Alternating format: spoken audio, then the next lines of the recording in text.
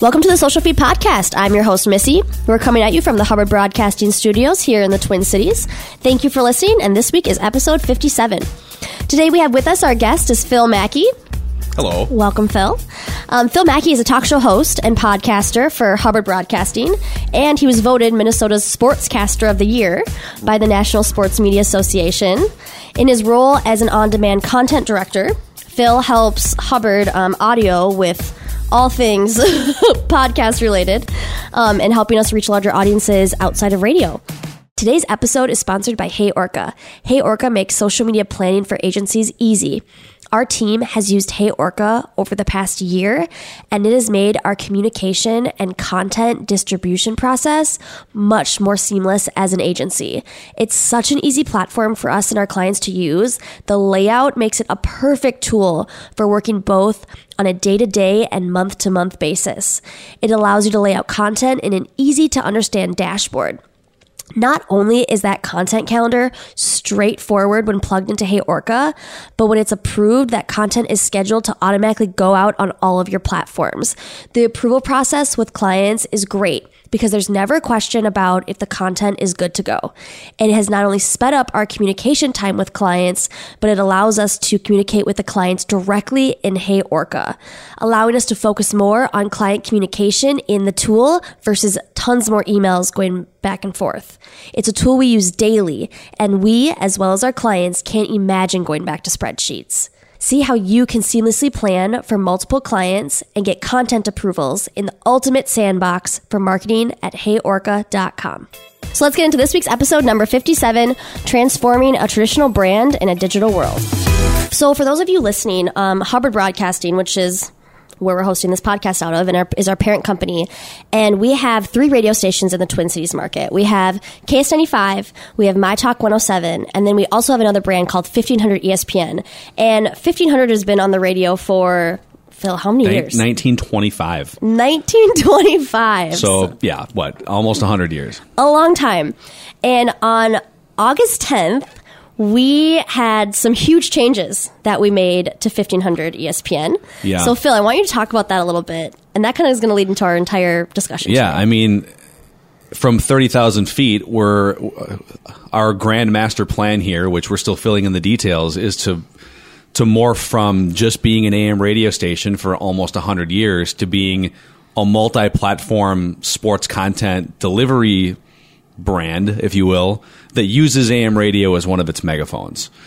And in theory, that sounds great. Cool. Okay, let's just start posting on Instagram, right? Let's just start, hey, YouTube, let's start using YouTube. Okay, well, what does that look like? What type of content? Audio is our core competency, and audio is what most people in all departments on the radio side here know how to do. So to what degree can we tweak and train the people who are already here versus do we need to start looking for people outside the organization that have never been in radio before? So the answer is a little bit of both. And in the end, I think, first of all, this is simultaneously really exciting and super scary because it's a model that you haven't really been forced to think about until recently. I mean, 10 or 15 years ago, even AM radio stations were still fairly significant blowtorches, and it probably varies by market. If you're in Chicago, you're still going to reach a lot more people with an AM radio station than you would in the Twin Cities. But I think we've seen some research that says in some markets, maybe even this one, there's a lot more people that listen to CDs in their cars than AM radio. And like CDs are antiquated, right? Good point.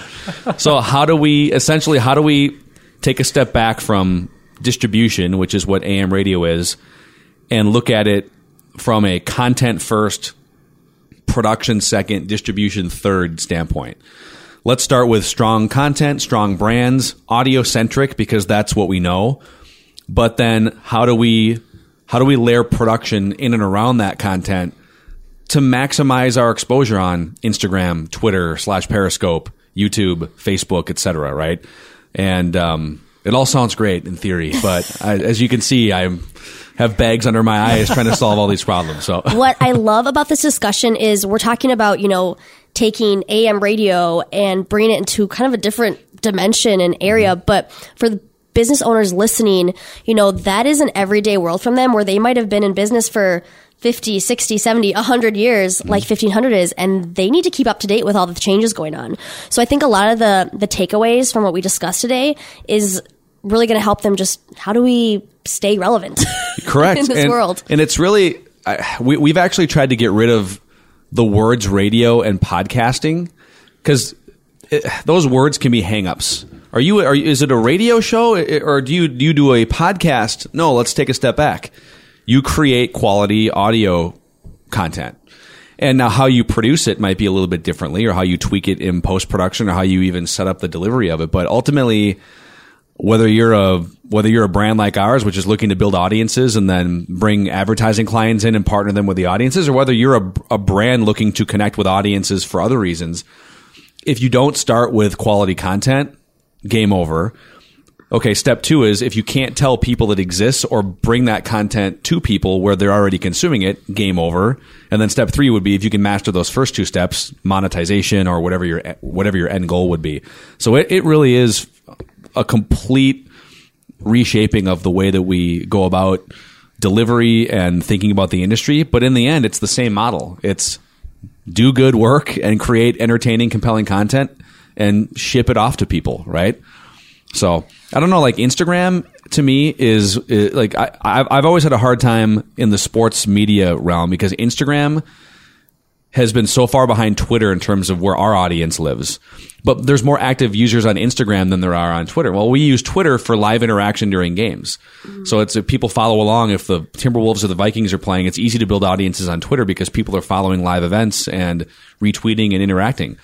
Okay, well, if we know that there's more active users on Instagram, but you're not going to use it for live in-game interaction, what is the way to connect with your audiences on Instagram? So we're trying to figure things like that out too. Maybe Instagram isn't the thing that we monetize in the end, but if we can build that funnel and direct people back to the things that are more sellable, then it's a win. So you're talking I'm rambling now, but you're talking about content No, and staying core to what 1500 has always been about, is creating great content, audio content in this case. So when you're talking about moving to a different platform like Instagram, or figuring out how best to use Twitter and stuff, how does the original content you've been creating, or you're basing this new brand off of, how does that play into social interactions and online interactions at this point? Yeah. So again, I don't want to act like I have all of the answers here. I think we go ahead. I think we have a good vision for where we think this industry is going. And when I say this industry, I guess I mean the sports media industry, which could mirror other industries too. But I'm going to answer your question in a roundabout way, because I don't think it's as simple as, we did a really good podcast, let's put a clip on YouTube with visuals. I mean, I think it goes beyond that. I think it's about content verticals. In fact, I'm going to use wrestling as an example here. I'm sure there has to be a WWE fan out there somewhere. And there's other examples of this where you have parent brand and WWE is a parent brand. And then you have these silos or verticals or call them sub-brands underneath. So for WWE, it would be WrestleMania or Monday Night Raw. Is there a weekly Monday show?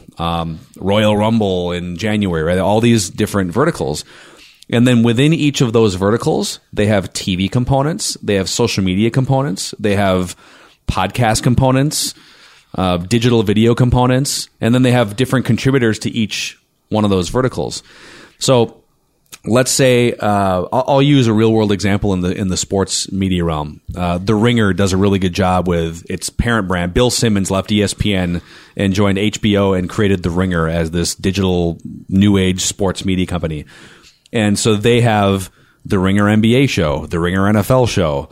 And so they not only do they have audio brands within each audio feed, they have social media handles that interact in certain ways on Instagram and on Twitter and so forth. And then they'll do live video chats that are highly produced that look like TV shows, pull the audio, put it in an audio feed, et cetera, right? So it's truly, it's creating whatever that niche is or that brand. It could be, I mean, we have at My Talk, Marley McMillan does a podcast called You Get a Rose. Okay. Well, that's a vertical underneath the My Talk umbrella. You Get a Rose has radio components. It has podcast components. It has standalone social media handles on Instagram and on Twitter. And sometimes you've got photos of Becca the Bachelorette on the Instagram account. Sometimes you got clips that are visual from the actual show, right? But it's about creating content within that branded vertical, if you will.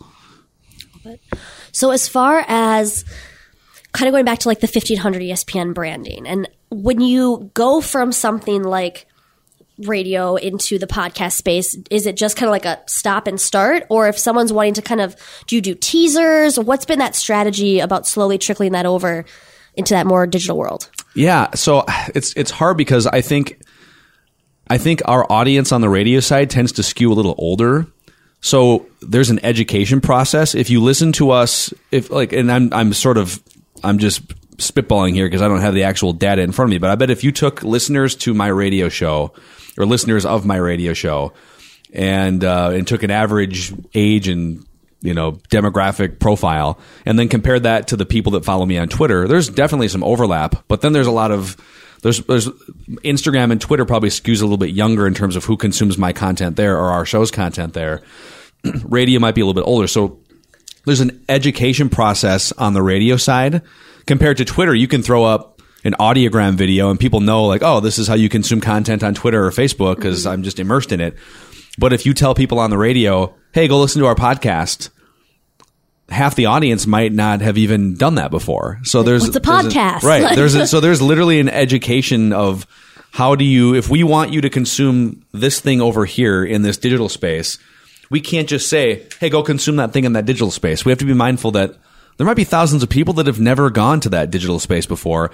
How do we educate them? And then from there, to answer your original question, are there ways that we can provide, if radio is more long form or if podcasts are more long form, can we provide snackable, smaller pieces of content on these other, if I only have your attention for 30 or 60 seconds on Instagram or on Twitter, how can I maximize that 30 or 60 seconds? And I think for a long time, radio has done a bad job, not just us, but radio across the country. I follow a lot of radio stations and radio personalities on Twitter, and they're getting better at it. But if your strategy has been, hey, we're interacting on Twitter right now. Now that I have your attention, here's a link to this other thing, this website over here, right? And sometimes I'll click on that link because, well, maybe it's an article that's engaging, but if you don't have a way to provide something of value on the platform that the audience is already consuming content, then it's going to be hard to connect and build that audience. So going back to the education piece, what are some of your tactics for educating people? Because man, we literally put banners up at the state fair. We had like how to download a podcast, or like what'd you put up? Well, one good example. So Garage Logic has been one of the most popular and successful radio shows in the state of Minnesota's history, right?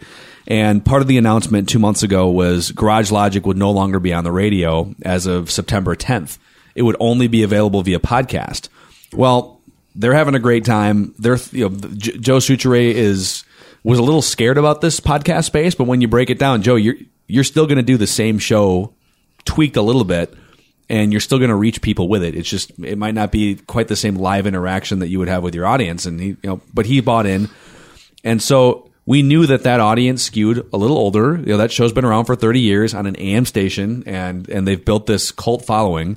And so we literally put banners up at the state fair that said, go to hear Garage Logic on September 10th and beyond, go to garagelogic.com or subscribe on your phone via Apple Podcast app if you want to be that adventurous. So it can literally be as simple as go to where people are that you want to consume it, what it is that you're driving them to, and tell them as explicitly as possible.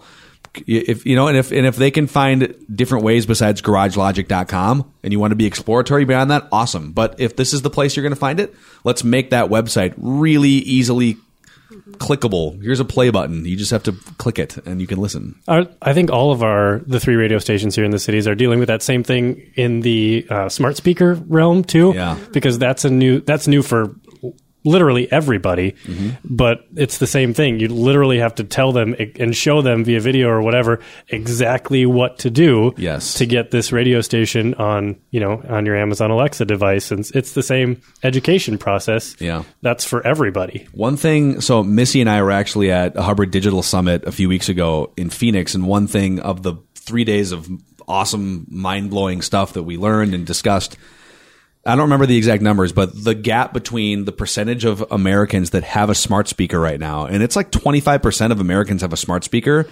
And then the percentage of people that actually know how to use it or actively, will go into some of these. What's it? The little like 1 minute audio updates that you can get. The flash briefing. The flash Yeah, briefing. flash briefings. Like people have no idea how to get a flash briefing because it's easy to get a smart speaker. Everyone has this, a little hockey puck sized I have a Echo little Dot or whatever, Alexa, right? yep. But then you get it in your home and it's like, outside of calling out a band or something, what do I do with this thing? So it's going to take as a your while. kitchen timer. That's Yeah.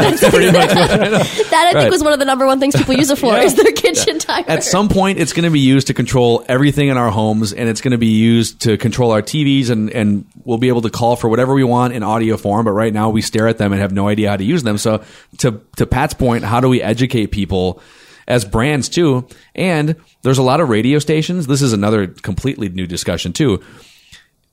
Young people don't listen to radio on the radio. They listen to it via streams, What? right? So if as we get older here and new generations come into the content fold, let's use KS95 as an example. Wouldn't a young person wonder, what does 95 mean? What does the KS mean? I know these are discussions that every radio station is having. So how do you make it, how do you maintain a brand as you move further away from traditional forms of distribution? And then how do you make it something that you can call out on a smart speaker so that there's not 53 versions of the point or the zone or the fan or whatever it is that you're calling out, right? So on the back end, like on the station side of things, specifically for 1500, you were talking about education of people that work here too as we transition to whatever this new thing is. So there's the education piece for listeners and consumers of whatever content you're going to be making. But what does that look like for education for you and your coworkers? Yeah, I think first of all, in the hiring process, even it's a lot less important for people to know technical skills because technical skills and platforms are all evolving, right? So you might hire someone, we're going to hire an Instagram expert today, and then tomorrow, like, well, what about this other platform that just exploded? So you almost have to, it's more about the personality type and leadership traits and things in that bin, and then people who are able to adapt and learn on the fly. I mean, like I was talking to you the other day about, okay, here we want to do live video streaming, more heavy duty, highly produced live video streaming. We really don't know how to do that, but we're going to ask smarter people than us what equipment do we need and what's the most basic setup to teach people at a base level. And then if we have to bring in more expert level people beyond that. But I don't know. I think keeping everything as simple as possible, but looking for people. I mean, it might have been that 20 years ago, you would never hire a radio producer or DJ that didn't go to radio school, right? You would never you had to go to Brown College or you had to go to a broadcasting school. Now, I almost feel like if you're not looking outside, if you're not looking to bring people in from outside what's been a 100-year run of radio to learn new things about other forms of distribution, then you're going to fall further behind, right? I mean, I want people on our team that can teach me something about YouTube because it's the second largest search engine in the world. Why would we not try to reach people through the second largest search engine in the world? Would we ever say, well, we don't need Google. Let's take all of our stuff off Google, right? That would be ridiculous. I'm going back to Ask Jeeves. Yeah, exactly. Ask Jeeves. Lycos. We're going to Lycos. There we go. Hotpot.com was always my favorite. Yeah. Cool. So you talked about the 3 pillars of kind of the overall new brand, like you mentioned, content, production, distribution. How do you see those working together? And I know you can't announce the new brand name yet, but let's get a little more into the nitty gritty of what that's going to look like. Yes. So that's kind of a complicated question because There's a lot of facets of that. No, it's. I think it's about making sure that, so I'll just use the sports media industry as an example, but this could apply to almost any form of brand or content creation. How can you take advantage of popular niches? How can you take advantage of peak moments of interest? And how can you take advantage of opportunities to reach masses of people, right? So for Vikings content, for instance, can you put compelling people on shows, whether it's radio, podcasting, or visual, talking about things that Vikings fans want in an entertaining way, and then capitalize in terms of timeliness on those peak moments of interest, the games, the big trades, the big signings. And that's kind of your base level. This is your base level philosophy.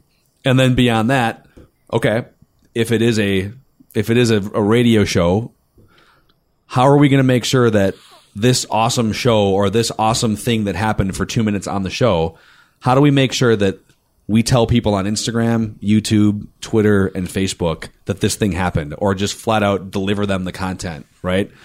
So that's such a tricky thing to navigate, because you definitely want talented hosts that can, first and foremost, engage people on camera or on the microphone. But then you need these multifaceted production layers around it. And so I'd be lying if I said we had it all figured out, but I think that's the direction that content is going. I mean, if you're just if you're just doing radio now and you had something awesome happen and 90% of the world doesn't know it happened because they don't listen to your radio station or your radio show, well, you better be able to tell people where they're hanging out. This is what happened, and this is how you can consume it in an easier way. What about production value and all that? Because coming from the radio side of things, everything was fairly highly produced, whether you're doing a live show out at an event or whether you're in the studio or creating commercials or something. So everything had a pretty high level of production value. How does that change in this world where we've got to put it on different platforms, basically the same content in different places? I think production value is overrated, but I don't think it's irrelevant. I mean, we're sitting here using the same podcast equipment that we use for a lot of our top downloaded shows, and these are $10 stage microphones that we're talking into right now. And these are $12 cords that are plugged into a fairly nice recorder, but I mean, it's not like we spent $10,000 on this recording equipment. Sorry to spoil that for the listeners. The picture of this big, beautiful studio. Yeah. Like. We're sitting in a conference room that has a box TV from the 90s.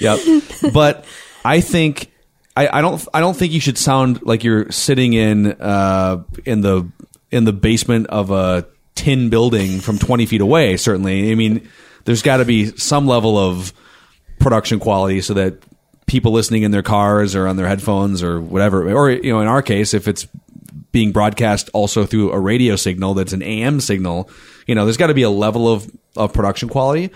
But ultimately, content and timeliness are more important than production quality, in my opinion. And we would always lean toward, if you've got something compelling and it's got to be on selfie cam because that's how you're going to reach 3,000 people right now, do it. If you can put 3,000 people in a room and consume what you're about to put out and it's you on a selfie cam, don't hesitate because you don't have a full live stream video setup. If the Minnesota Timberwolves, who are always in crisis mode, find themselves in crisis mode and you've got something to say about it, oh man, but the radio studio is booked. Oh, grab a $10 stage microphone and a recorder and make something happen. And if you have to sacrifice 25% audio quality, but you get timeliness and you get good content out of it, then you should never hesitate in our world. Love it. What are some, that's a great tip right there. My next question was going to be, are there any other tips that you can give to people who are kind of in this transitional period of going from a more traditional business and trying to transform it? Yeah. Don't feel like a lot of hustle is the main word that comes to mind. Yes. Well, to that point, don't feel like you have to. Sometimes it feels like things are moving so fast in media and in content and social media and distribution that your first instinct is, oh, I got to become an expert in this, or how am I going to be able to learn it? And I don't think that's true or possible. Because you're not going to devote 40 hours a week to education necessarily. So can you ask the right questions? Can you be curious? And are you secure enough to ask people that are smarter than you to help you? And are you okay admitting that you might not know everything? And the minute that you're okay not knowing everything and seeking the answers through good questions, I think you're in a good spot. When can we see the new brand launch? Honestly answer, yet? I don't know. I'm trying to get all the details on this podcast right now. We do not have a date. I would guess before the 2018 calendar year is over. In fact, if it's not before the 2018 calendar year, then I'm probably going to get in trouble for dragging this process along too long. But yeah, I would say, regardless of when we launch, we want this to be something that in 2 or 3 years, and we're not going to get it perfect, I'm sure, out of the gate, but we want it to be a model that is sustainable for 10 years, that, okay, regardless of where people are consuming, we can make that pivot. And we're excited. We're also constantly questioning whether we know what we're doing on a daily basis, but we'll see. So if people were wanting to kind of get updates on what's going on, do they just go to 1500ESPN.com, or is that going to do a complete flip as well? Well, it'll redirect at the very least if we change the website name. But 1500ESPN.com is where you can keep an eye on what we're doing now. Cool. And I don't know if people want to, I'm sure I'll have stuff on my Twitter account. So at Phil Mackey is where you can find me on Twitter. New content versus content you guys have been doing for a long time. What's the percentage of new stuff that you guys are working on or have started working on maybe versus old stuff that you're still going to be keeping going forward? Yeah. So I think we're always going to operate in, timeliness of news stories and things that happen in the sports world is always going to be part of what we do. It's going to be the heartbeat of what we do. The Viking season is going on, and here's what happened on Sunday, and like reacting to the things that fans are. We're kind of riding that wave with fans, right? But the area that I'm really curious to explore is this more evergreen storytelling space of content. And there's so many great companies. I mean, Gimlet Media does a great job with this, and there's so many great podcast storytelling companies that'll do little 6 to 10 part series. I mean, ESPN has this 30 for 30 brand where they'll do docu-series they'll do individual episodes, or they'll do docu-series over 5 episodes exploring the 1990s U.S. men's soccer team and why it fell apart. And I love evergreen storytelling stuff that, whether it's sports or not, you can discover it 2 years after the fact. It's almost like Netflix. Oh man, have you seen Breaking Bad? Or to have stuff that's a little less timely, a little heavier on production would be so much fun to explore. And we're not anywhere near that point right now because we have to focus on the heartbeat of this first. But I would love to be able to tell stories or help create projects that lead to great storytelling. Yeah, I think that's the way to stand out too, because almost anyone can react to what's happening.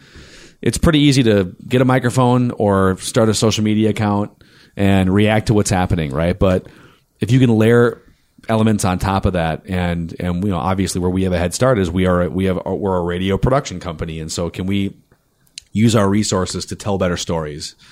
So we'll see if we get to that point. Yeah, that'd be exciting. Yeah, I love it. Is there any other, you mentioned like the evergreen content with the storytelling, the people that you're going to be hiring to add to your team to grow it, those qualities that you're looking for is more writers? We definitely, writing is always going to be an important aspect of what we do. Not necessarily because, we're not a newspaper company and that our written content is going to lead to revenue coming in directly. I mean, it leads to some. But I think written content is a really good way for audiences to get a feel for how someone's mind works, or even to just increase your funnel sizes. So if I probably wouldn't have discovered certain platforms that I now listen to podcasts on if it wasn't for written content first. So written content as a gateway to your personalities, as a gateway to your brand, and even as a gateway to your audio and video content. Yeah, so I think gone are the days where in this industry you only do one thing. You're only a host. You're only a board operator in radio. You're only whatever. You're only a producer. I think if you can't talk a little bit, tell a little story, push some buttons, maybe do some writing, and know your way around some social media platforms, you better brush up, I guess, in this industry. What are some podcasts that you listen to that you love, that you're like, oh, this is a great storytelling podcast to check out? And you got to obviously shamelessly plug some of your own podcasts too. Yeah, well, I mean, our Purple podcast is our most popular. It's just a Vikings podcast that incorporates some storytelling, a lot of analysis, and break it down. I believe it's 5 episodes a week now, and you can also find Vikings Vent Line, where callers are ranting about whatever happened in the game. But in terms of stuff that I like and I listen to, the Tim Ferriss show is one that I really got hooked on from 3 or 4 years ago, where he sits down and talks with peak performers across the world. It could be anyone from Tony Robbins to, professional athletes to entrepreneurs and co-founders. I love diving into the why of things and peak performance. So that podcast definitely resonates. For Minnesota listeners, if you haven't listened to, is it Into the Dark, the Jacob Wetterling storytelling series? Oh, I just listened to that one. 10 or 12 episodes, in-depth reporting over the course of 2 or 3 years. Incredible. One. If you're looking, how do you put together a story in an arc over the course of 12 episodes? I mean, they had a staff, I'm sure, of 15 people working on that thing. So it's awesome. And it was American public media. Stuff like that is super compelling. And I oftentimes also will listen to Bill Simmons. He's a Bill Simmons sports guy. He does a lot of Boston Celtics fan, Patriots fan, was at ESPN, and now he founded The Ringer and HBO and et cetera, like we talked about earlier. But he does these long form interviews. He did one with Matt Damon the other day that they talked about Matt Damon's movie career for an hour and a half. And Matt Damon told all these stories about, all these big time actors in the 90s and how they were fighting for roles, and Ben Affleck stories and Ed Norton stories. I don't know. I love that type of stuff where you get to know people over the course of an hour and a half that you might not otherwise have heard from. I love it. Yeah, there's so many good ones. I know you and I bonded over Gary Vee a little bit. That's a great Actually, that's another, we should hit on that for a second, because so people think of digital audio as a podcast, right? And like that's one thing to call it. But Gary Vee doesn't call his podcast feed a podcast feed. He calls it an audio experience. And he'll post 5 or 7 things a week on that. And sometimes it's a traditional podcast like we're doing right here with microphones. Other times it might be a 3-minute rant from his phone in an Uber.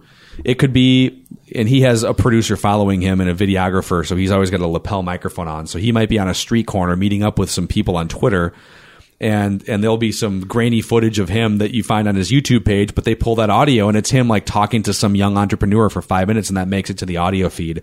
I love that stuff. A podcast doesn't have to be 30 minutes or 60 minutes. And sometimes if you got something to say into your phone for 5 minutes and it's on brand, so to speak, upload that thing to the feed, right? And that's what he does such a great. He'll do 45-minute keynote speeches at colleges and get their permission to put those on his audio feed. And I think that stuff is really compelling. Yeah, for those listening, if you haven't heard of Gary Vee, check him out. He's got some crazy branding he does. I'm part of his text message program that you can sign up for. And he gives me like social media, like marketing updates, like once a week through text. Wow. It's crazy the things he gets into. Which I love, but yeah. And he uses, his content is mostly a loss leader for him. It's just a gateway to, and he runs a sports agency, but most importantly, he runs a digital marketing agency, and they help create content for brands and whatever they do. And so everything he's doing on his social media is just to build his funnel, right? And to help people too. I think he's a little brash, but I think there's a genuine... And to swear at people a lot. So. Yeah, exactly. So he's fun to follow for sure. Yeah. Check out 1500ESPN.com to see when the new brand launches. I'm super excited. I'll be following that for sure. All the links today that we talked about in the podcast will be in the show notes section at socialfeedpodcast.com/EP57. Thank you, Phil, for being on today. It was great chatting. Super fun. Yeah. And thanks, Pat, as always, for being our producer. We will see you guys all next week. The Social Feed is a production of Hubbard Interactive, with music provided by Minneapolis-based artist John Atwell. Today's episode is sponsored by Hey Orca. Hey everyone, my name is Joe. I'm the CEO and co-founder of Hey Orca. We created Hey Orca with very different roles and permissions. So what you'll see in Hey Orca is that you can have your clients as just an approval, or you can have your clients as an active member of the social media team. From your client standpoint, if they're just an approver and if they just want to see what's most relevant at any given time, they don't need a Hey Orca account. You'll get a shareable link, you send it to them, they can go right into Hey Orca, see exactly what content's going to be posted, approve it, or provide you with feedback. The other way of collaborating is that they want to be part of the social media team. And so the way you can do that is you can invite them as a user on Hey Orca, and they'll be able to create content and be able to collaborate in real time with the agency. See how you can seamlessly plan for multiple clients and get content approvals in the ultimate sandbox for marketing at heyorca.com.